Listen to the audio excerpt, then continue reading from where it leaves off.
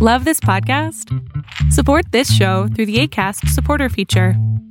It's up to you how much you give, and there's no regular commitment. Just click the link in the show description to support now.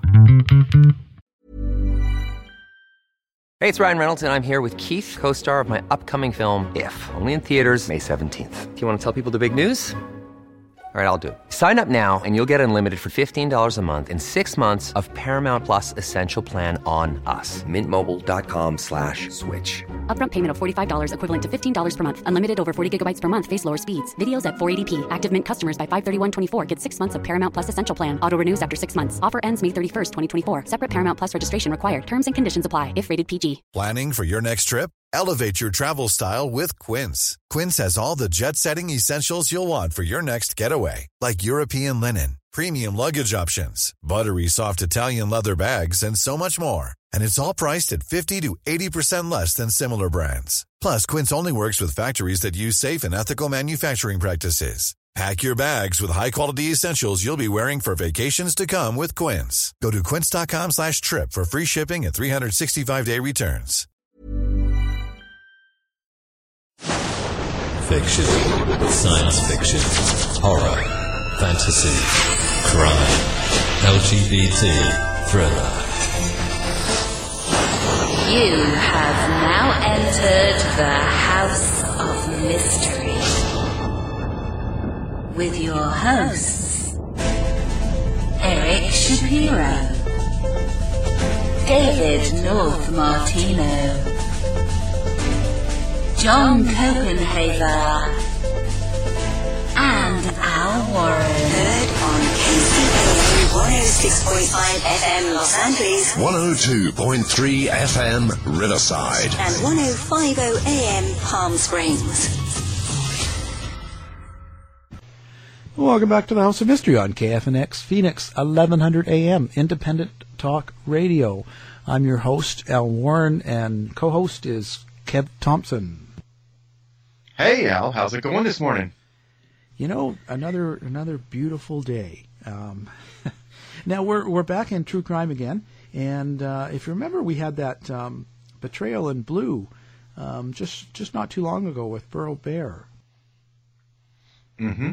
And so now we've got one of the guys that the book was kind of based on. It was kind of his memoirs, and he had a lot to do with it. And he's graciously said he'd come on and talk about it.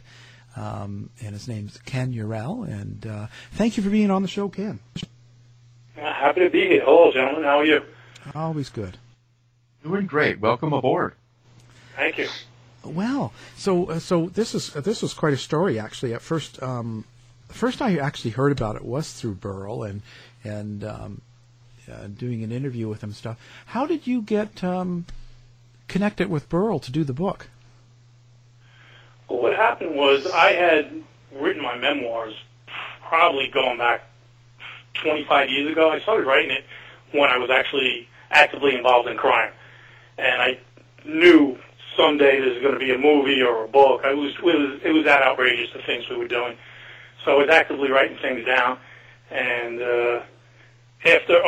we actually got arrested probably 6 or 7 years into it, and I shelved my memoir, and probably when the internet started hitting around 2002, 2003, I made a small little website. I put out the very short version of my memoir just to get like a historical record out there, as opposed to everything that was already in the press.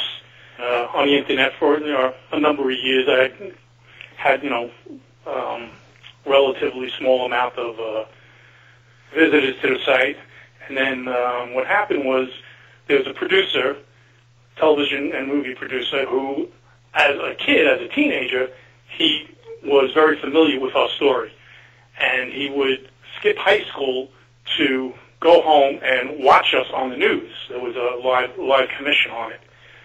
And he always said one day he would like to make a movie about this. And what happened, as years go by, he becomes big time. He gets in touch with a director and tells the director is Tiller Russell, to come look up our story. And he found my story on the internet, and he approached me, and then he approached a number of other guys within the in the story, and they made a documentary on us. And from there, I started pushing the book again, and I was writing true crime authors, and from Tampa journalist Paul Guzzo was very interested in doing it, but he thought it was beyond his ability, so he put me in touch with Burl, and that's how me and Burl hooked up. Fantastic. Now, for the people that don't know much about the story, how did it start for you? Now, you were a 20-year-old police officer for NYPD, and how did you get connected with Mike Dowd? Well, I got hired at 20 years old, and for 6 years I went along being a regular cop, going out, making my arrests, and doing your police duties.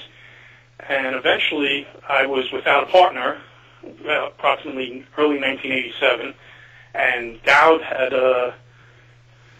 been on the no-good list, and they had shipped him out of the precinct to go to Coney Island for 6 months as a sort of like a punishment, if you were back in high school, they considered it a detention. Yeah.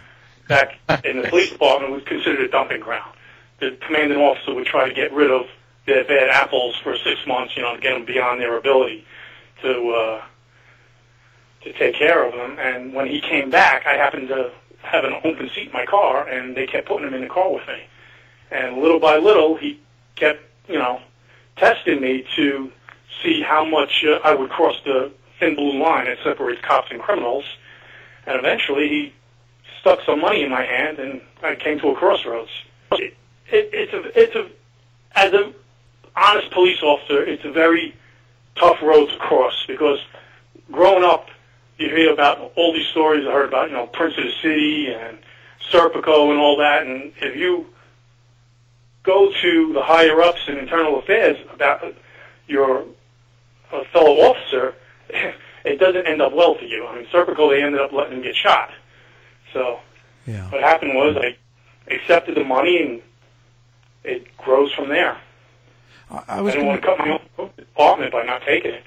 Yeah. I was going to say, when you said he was put on the no-good list, so was he known for doing that kind of thing beforehand? He had a very bad reputation for corruption, and he had a number of complaints against him, and Internal Affairs was looking at him already.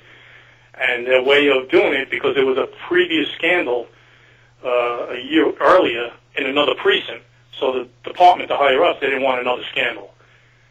So what they did was they sent him away for 6 months to another precinct, hoping that he would, have a light bulb over his head, okay, this is time to stop.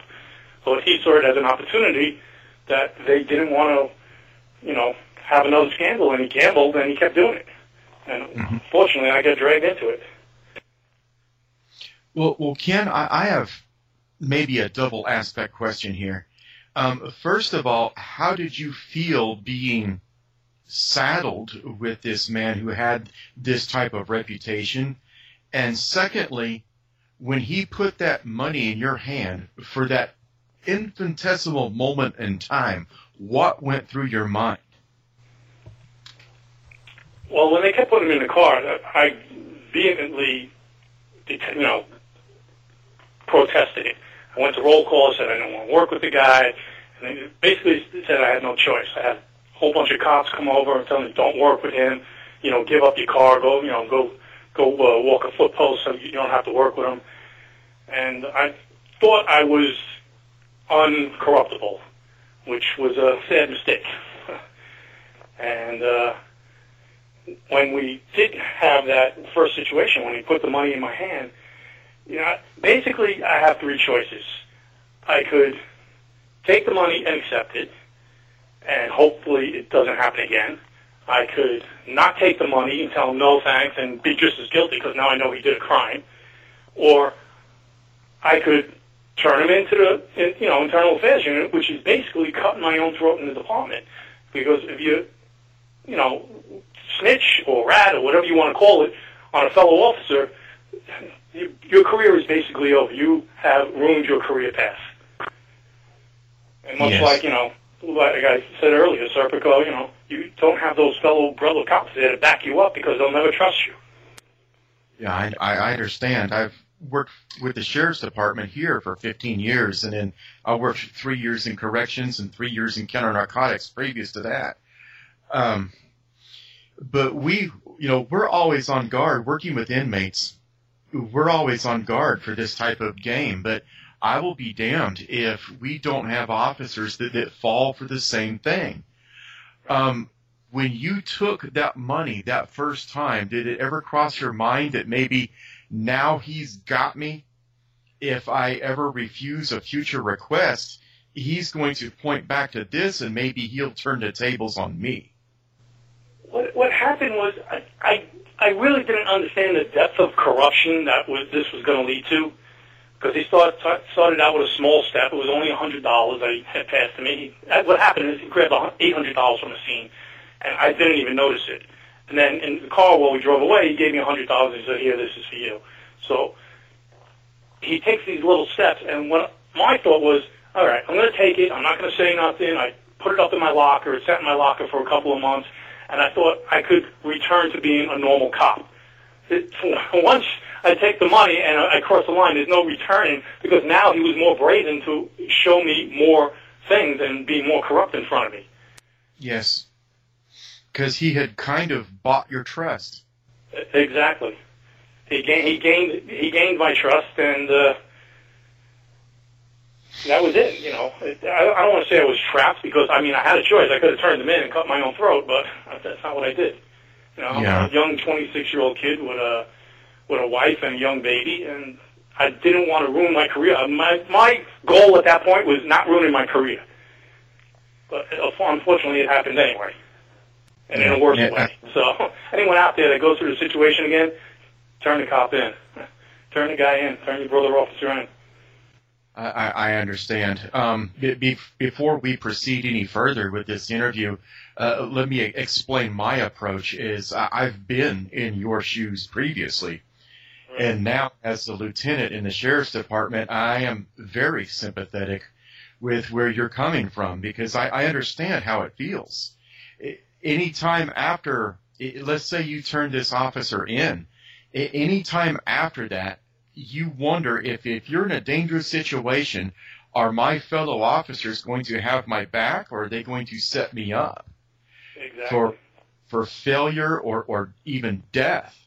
That's exactly right. And that's the exact thought that went through my head. And now, 30-something years later, after having all this time to reflect on it, what I wish I would have done was go to an outside agency. I could have went to, the special prosecutor's office. I could have went to the DEA. I could have done, there were other choices without going within my department, because if I would have went within my department, it would have leaked back to the guys in the precinct, and I would have been, in trouble. I would have been cutting my own throat, like I said. Exactly, because it is law enforcement as a whole, even in the judicial side of it, it is a small community. So it's always in the back of your mind, if I go, let's say, to the DA's office, they're going to talk to who? My chain of command, and eventually it's going to get back down to the ground level. Now you took this money. What happened after that? How much more brazen did this get? From there on, he just opened his game wide up. He started telling me about all his past criminal acts with his previous partners and the things they did. And I'm not talking $100 anymore. I'm talking, $20,000, $30,000 grabbing from the scene, grabbing a kilo of cocaine from the scene. Now I'm in deep, because he starts playing on the greed factor. Here you are, a young officer making $700 biweekly, and he's talking about walking away from a scene with $50,000. That's twice your paycheck in one day, twice your year in one day. Shoot, that's how much I make a year right now. Exactly, and we're talking, back in 1987. So, it becomes a greed factor jumps in there, and you're no longer, you're still doing police work, but now your main priority, our main priority was going out and finding money. Finding those bad guys that had their stash, and instead of arresting them and turning in all the proceeds to the precinct and vouchering them, you let them go, and you keep everything. You keep the drugs and cash. And they're happy because they're not getting arrested. If they get arrested, they lose their drugs and cash anyway. The criminal. So it was almost, if pardon my language, if this sounds a little bit too abrupt, but it was almost an extortion. Yeah, I mean, I guess you could say it's an extortion.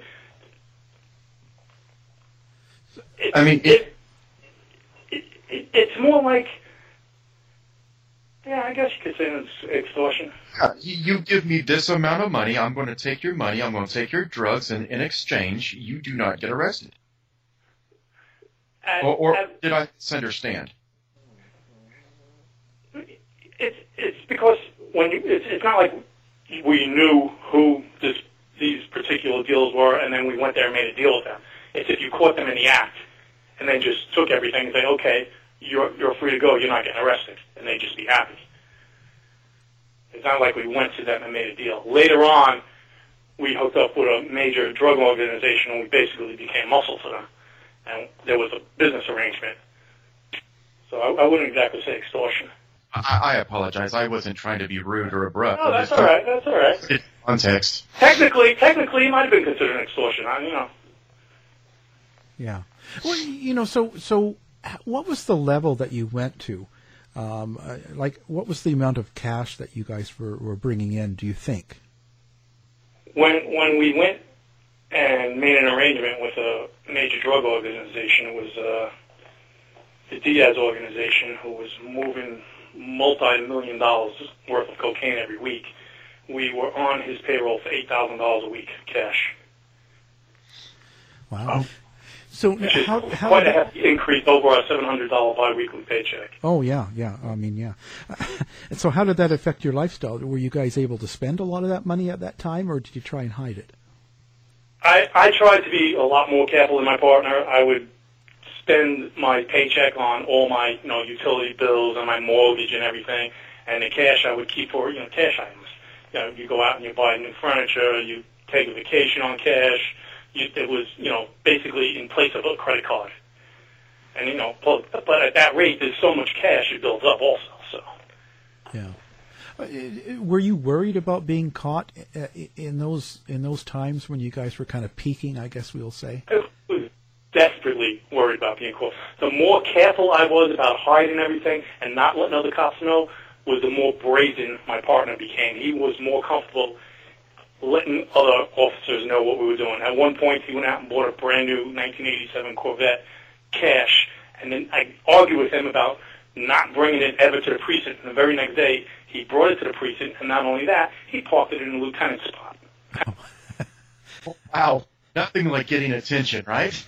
Exactly. I mean, everybody already had their suspicions, and here you are with a brand new Corvette in 1987, and you bring it to work and flaunt it in front of everybody, basically, and park it in a boss's spot. So, boss is like, are you kidding me or what? Yeah. That's got to be. So, do you find yourself, you're quite opposite of Mike Dowd? Mike Dowd was your partner. I saw him on the 7-5 because I watched that as well, and he seemed rather brazen about the whole thing, like almost bragging about everything. Very animated, very magnetic personality, and I'm more reserved. We're very much opposites. I guess that's why we were able to get along so well together in the car. Right. You have two people the same, you seem to butt heads more. Yeah. You kind of have the best in each other. Exactly. Or the worst in each other. Yeah. How did this affect your daily life then? How with your wife and your baby and your family, were they aware of what was going on, or they just sort of maybe thought it was going on?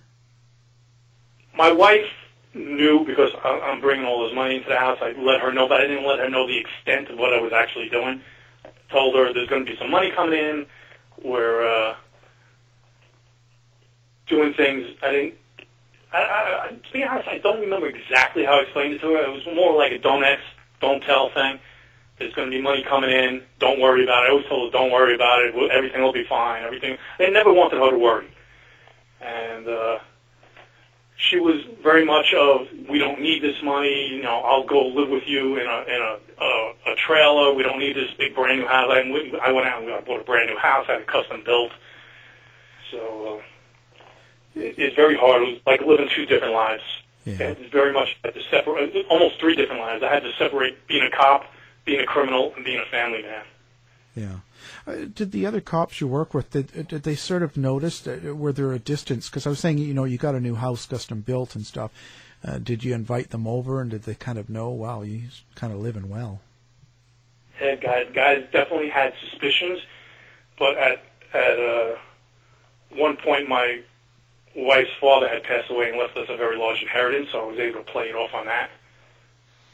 Mm. So they didn't have as much suspicion about me as they did my partner, who also did the same. He went out, bought a brand new custom-built house, and where I sold my house and rolled money over, he kept his old houses. So he had 3 houses at one point, and a condo in Myrtle Beach.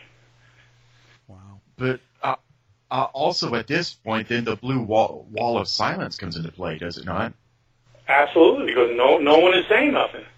Not only are the fellow officers not saying nothing, but the bosses aren't saying nothing.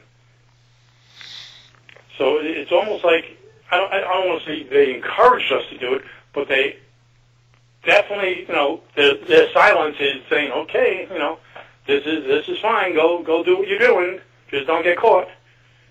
Yeah. Wow. Yeah. So now, did it ever change, or like, this is the time Giuliani was in, wasn't it? I think Giuliani came in a little after that. And so, do you think? Yeah. Do you think he cleaned it up then? Did he stop this from happening? He definitely didn't stop it. I mean, he cleaned up the city in crime-wise, but he didn't clean up corruption in the department. That exists. It's always going to exist as long as there's drugs and, you know, big amounts of money. You're going to have officers that are going to be tempted. Right. Hopefully, you know, body cams and, you know, cameras on the police vehicles will cut that temptation down and make an officer think twice. But there's always going to be a point where you're going to walk in. There's going to be a cop walking into a room with $100,000 in cash or more, and, you know, a whole table full of drugs, and they're going to be tempted. Mm. Now, did you use any of the cocaine? I tried it at one point.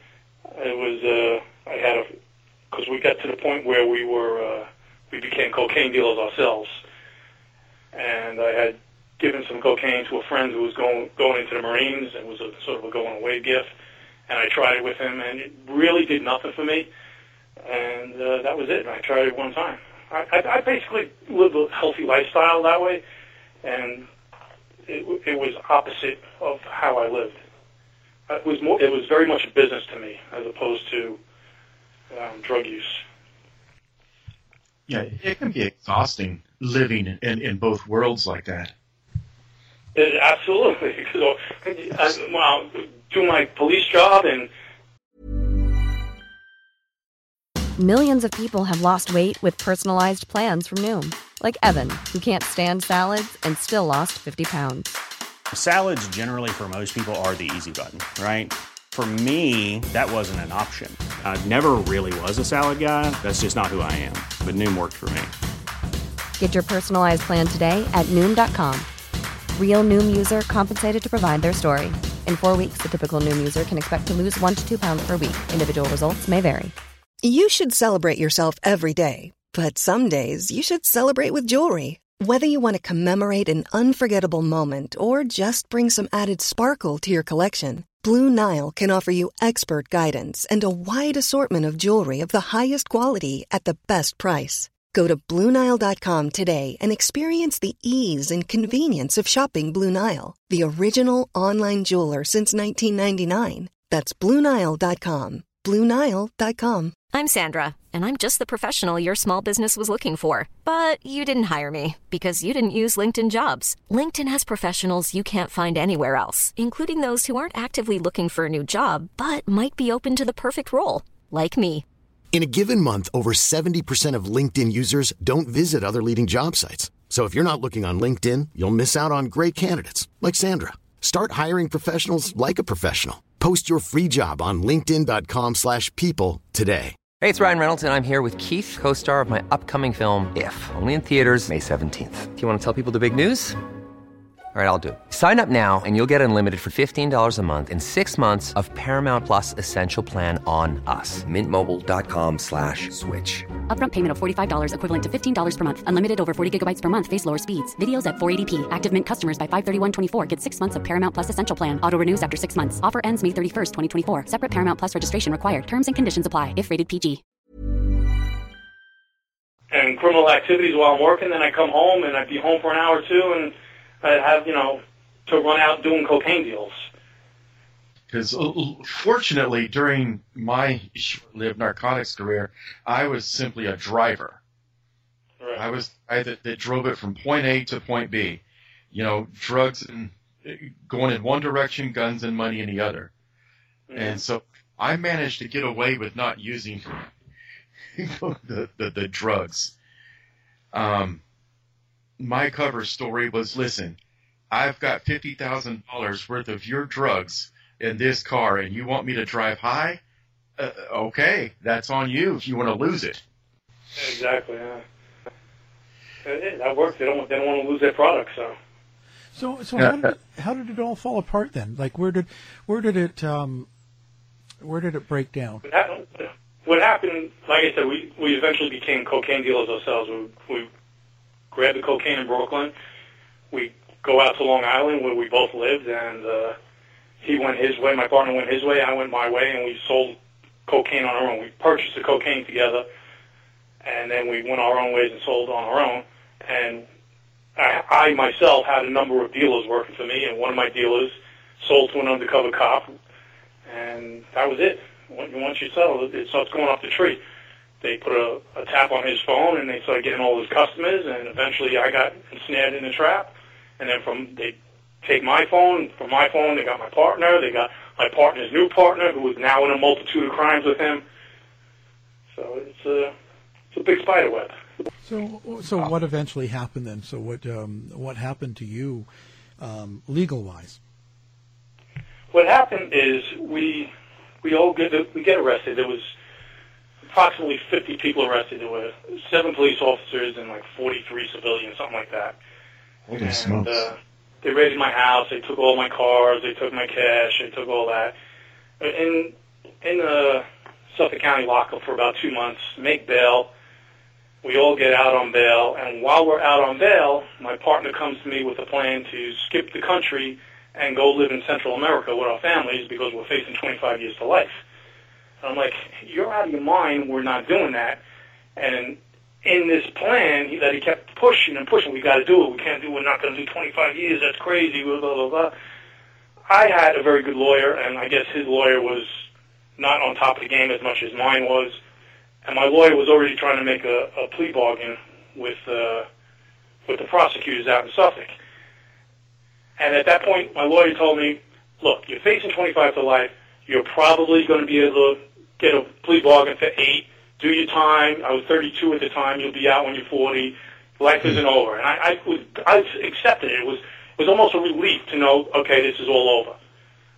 My partner did not want to accept that. He thought, 25 years, he's not doing 25 years. And he had a bunch of Colombians that were renting one of his houses who came to him with a plan to go hit a stash house of a customer that owed them 10 kilos of cocaine. The customer took off with the kilos and never paid them. So he wanted to hit this stash house. The customer's wife was still living there. Grab the wife, take her to a hotel, execute her, and then split all the profits. I was like, I'm not doing this, I'm not doing this, I'm not doing this. And after he, we kept insisting, I'm in this plan. I'm like, is he setting me up? Because no one is going to do this while they're on bail. It's a crazy thought. But his brain was so soaked in cocaine, he wasn't seeing clearly. And I was, seeing things clearly. No, let's do the 8 years and be done with it. And I told my lawyer about it, and my lawyer's like, you're out of your mind. You're aware of this plot. You can't let this happen. You have to, sit down with the feds and let them know what's going on. And I told my partner, the feds called us in for a meeting. And he's like, that's all the more reason we need to do this. If the feds are looking at us, we're looking at life. It's going to be worse. I'm like, Mike, we can't do this. We're going to go away forever. 8 years is 8 years. Life is life. And I was looking at saying 8, and he's saying, no, it's going to be life. And his plan was to go do this. So that's insane. I sat down with the feds and let them know what was going on. That is an insane plan, Ken. That is Butch Cassidy and the Sundance Kid. I saw that movie. I know how it ends. I didn't want to end like that. It does sound like a setup. How convinced were you that this was a setup? Because it had to be a setup because the whole plan was insane. It was insane. It's like, we're really not going to do this. Either the Colombians were setting us up, and he's too stupid to see that, or he's setting the Colombians and me up. It couldn't be a real plot, but yet it was a real plot. The feds and the DEA sent me back out wearing back in 1992. There was no micro recorders. I got a big tape recorder strapped to my leg. And they sent me back out on the streets to uncover this plot, and I got them all on tape. The 3 Colombians and my partner. Having said that, knowing these cartels the way that I do, how did you get past Colombian security in order to record this? They didn't even check me. Other than a shake of the hand, our first meeting was at my partner's house. And when I got there, they were all there already. And I came in, I sat down at his dining room table, and they started laying out what they wanted to do. And my partner and I told them, okay, we're going to think about it, even though I know my partner's already gung-ho because he got us meeting them, and he told me he wants to do it. So the Colombians left, and then my partner and I talked about it. I still tried to talk him out of it. He's still gung-ho. I went back, turned in that tape. They sent me back out with new tapes. In another couple of days, we all got together again. We went to this house where it was supposed to be, and it was basically a dry run of what we were going to do.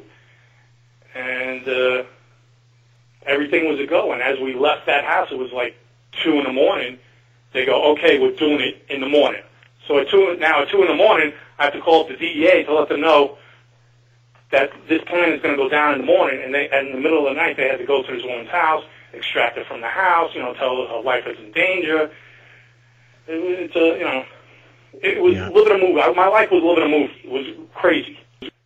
Well, it does. It sounds like a perfect movie plot. Maybe there's a future in it. Now, oftentimes in these type of situations, speaking from a supervisor in law enforcement, we forget the true victims. How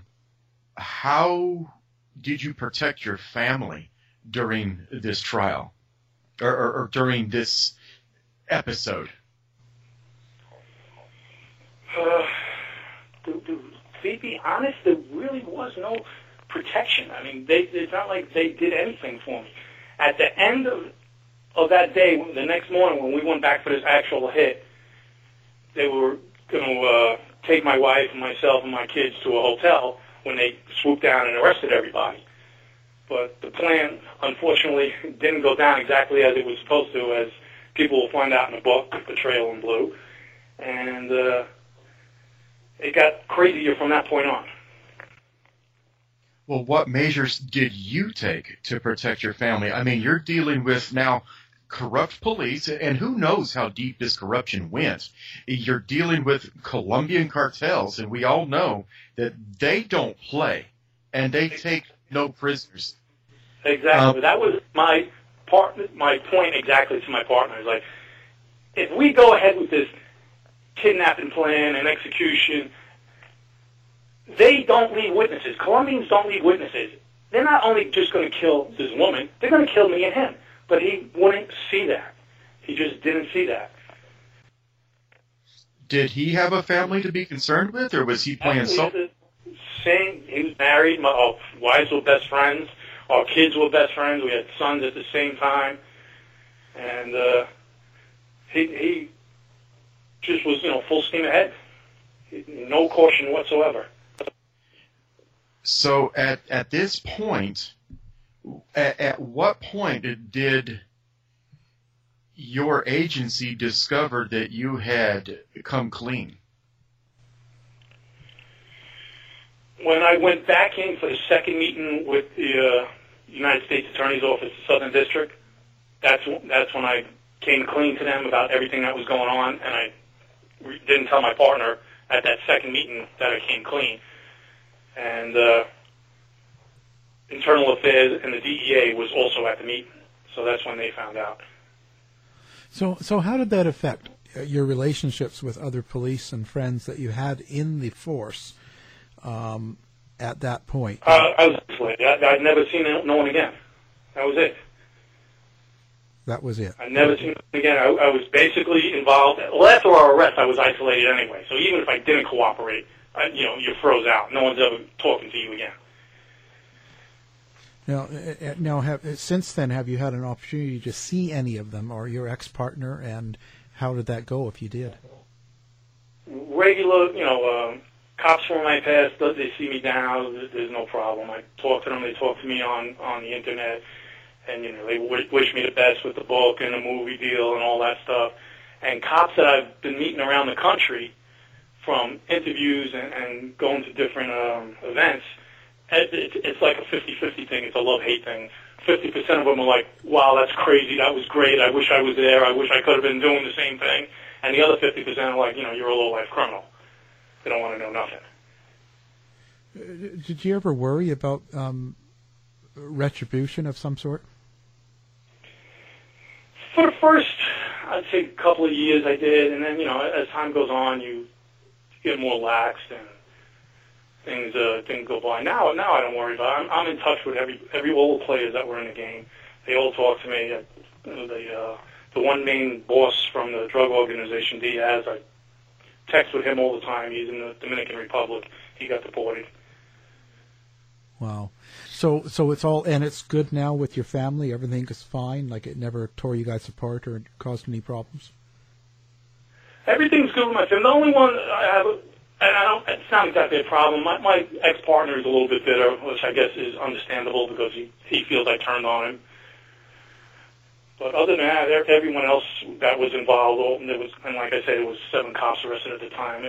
Everything's good with everybody. Wow, quite a story. So, where do you expect to go now? Like, what's next for you? Well, I got the book that just came out December 6th, so we're doing pushing that as much as we can, because that basically tells the full details of the story that the documentary didn't tell. And once that's done, I also did a contract with Sony, and Sony is going to do a Hollywood adaptation. Is that the word? Of the documentary. Wow. Their own version. Yeah. Well, who's going to play you? They have not cast yet, so I don't know.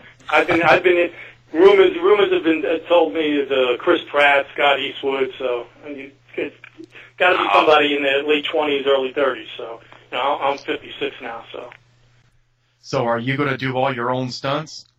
Yeah. Well, that's certainly an amazing. What a life. Now, when you look back at it, what would you have done differently? I guess there's a lot of things probably, but yeah, like I said, I would have definitely just gone to an outside agency the second he gave me that money. Yeah. That way, it's outside of internal affairs, whether the district attorney's office or the DEA at some point where it got to crazy money and crazy drugs. I mean, if I went to them with that first story of $100, they would have left me out of the office probably. Yeah. So you did this whole memoir and the book and everything else.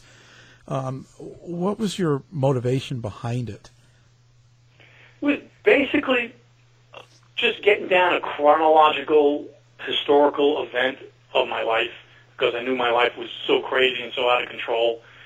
And as I was doing it, I was basically outside my body. As I was doing it, I was seeing myself do these things, and like I was watching a movie.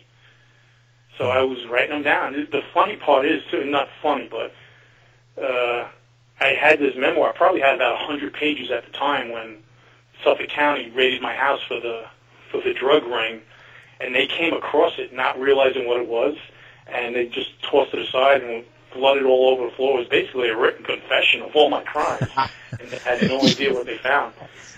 You know, they're in there looking for drugs and cash. Yeah. So what would you tell new cops in the business now, or new people in NYPD, and if they get themselves into this situation? I guess it sounds corny, but what would your thing to say to them would be? My advice is, again, it's still going to be a tough situation regardless of what I say, because I've been through it, and they're going to say, yeah, well, you didn't do that, so it's going to be hard to listen to what I said. You have to go to some safe place, and I wouldn't suggest the internal affairs, because, again, that's within the department, and you never know who's going to leak something back. You got to go to even if you go to a reporter and, you know, let him know what's going on and document everything, and whatever money you're being given to by your partner or other cops on the job, put it in. You contact a lawyer, put it in an escrow so that you're not spending it, and you're more or less just documenting everything that happens, and, you know, hopefully it doesn't become a criminal act. But to take the money and try to deal with it yourself is not a good choice, because it gets harder and harder. Each step gets more advanced, and eventually, you know, greed, like I said, greed takes over. Well, Ken, let me. I mean, that's a good answer, but let me challenge you just a little bit on it, because I'm a lieutenant in the sheriff's department, and I consider myself to be somebody who is honest and forthright, and I try to portray that to my troops. And I understand what it's like to be at that ground level, and I understand what it's like to be in your shoes. Not to this extent, but was there, speaking as a supervisor who loves his men dearly, and I would do the right thing by somebody who came to me with this situation, was there nobody in your department that you trusted or looked up to enough to go to them and say, hey, listen, I think that I'm in trouble, and what should I do? There was no one I would trust with this information. Not at that time. I mean, and even yourself now, I mean, I believe you that you're a trustworthy lieutenant and boss and all that. But at some point when that officer comes to you, you're going to have to go to a higher up. And that officer knows that. You're not going to be able to keep it to yourself. At some point, you're going to have to tell someone else what's going on so this situation can be handled.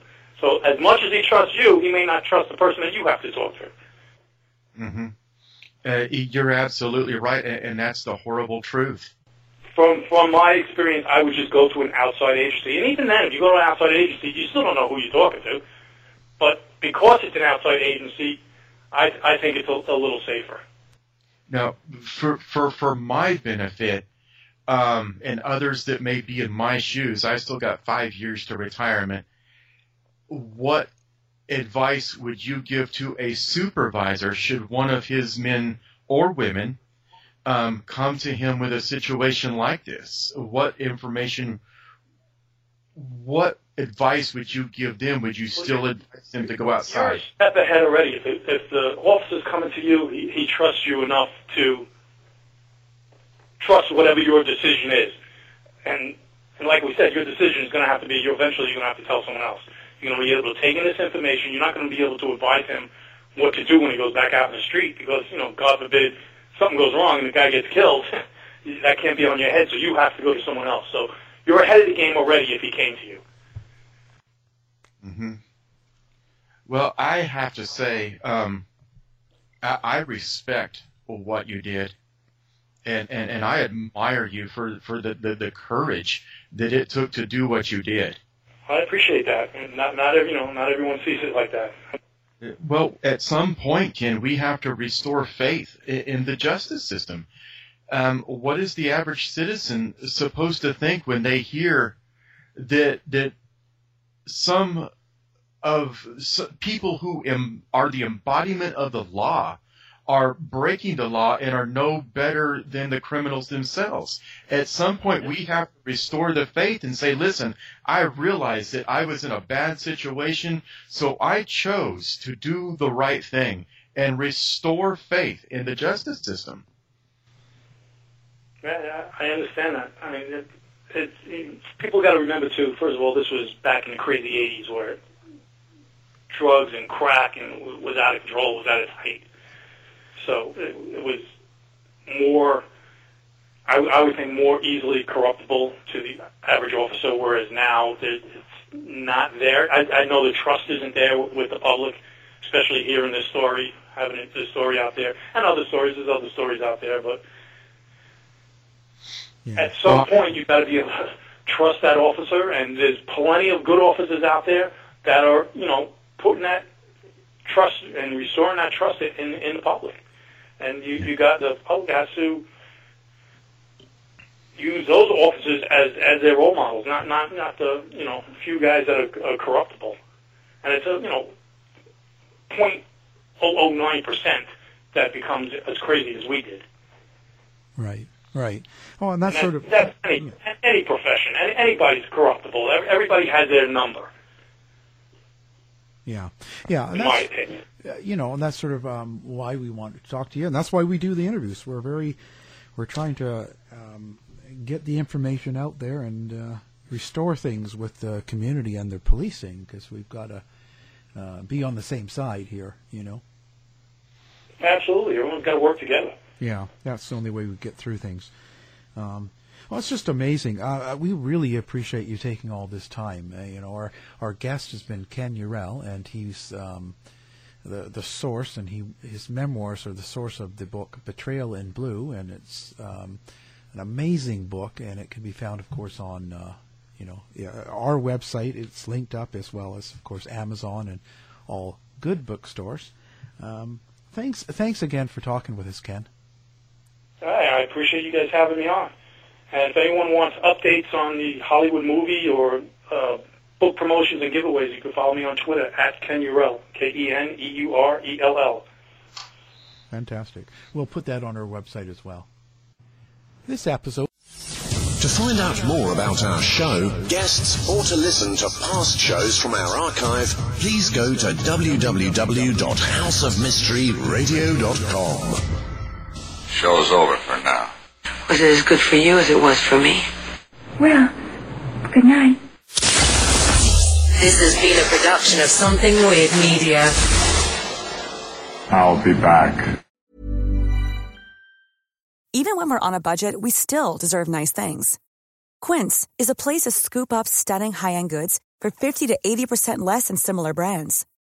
They have buttery soft cashmere sweaters starting at $50, luxurious Italian leather bags, and so much more. Plus, Quince only works with factories that use safe, ethical, and responsible manufacturing. Get the high-end goods you'll love without the high price tag with Quince. Go to quince.com/style for free shipping and 365-day returns. Even when we're on a budget, we still deserve nice things. Quince is a place to scoop up stunning high-end goods for 50 to 80% less than similar brands. They have buttery soft cashmere sweaters starting at $50, luxurious Italian leather bags, and so much more. Plus, Quince only works with factories that use safe, ethical, and responsible manufacturing. Get the high-end goods you'll love without the high price tag with Quince. Go to quince.com/style for free shipping and 365-day returns. Whether you're a morning person or a bedtime procrastinator, everyone deserves a mattress that works for their style. And you'll find the best mattress for you at Ashley. The new Temper-Adapt collection at Ashley brings you one-of-a-kind body-conforming technology, making every sleep tailored to be your best. The collection also features cool-to-the-touch covers and motion absorption to help minimize sleep disruptions from partners, pets, or kids. Shop the all-new Temper-Adapt collection at Ashley, in-store or online at ashley.com. Ashley, for the love of home. You've been listening to the House of Mystery radio show. To find out more about our guests, hosts, or shows, go to www.houseofmystery.com. Show's over for now. Was it as good for you as it was for me? Well, good night. This has been a production of Something Weird Media. I'll be back.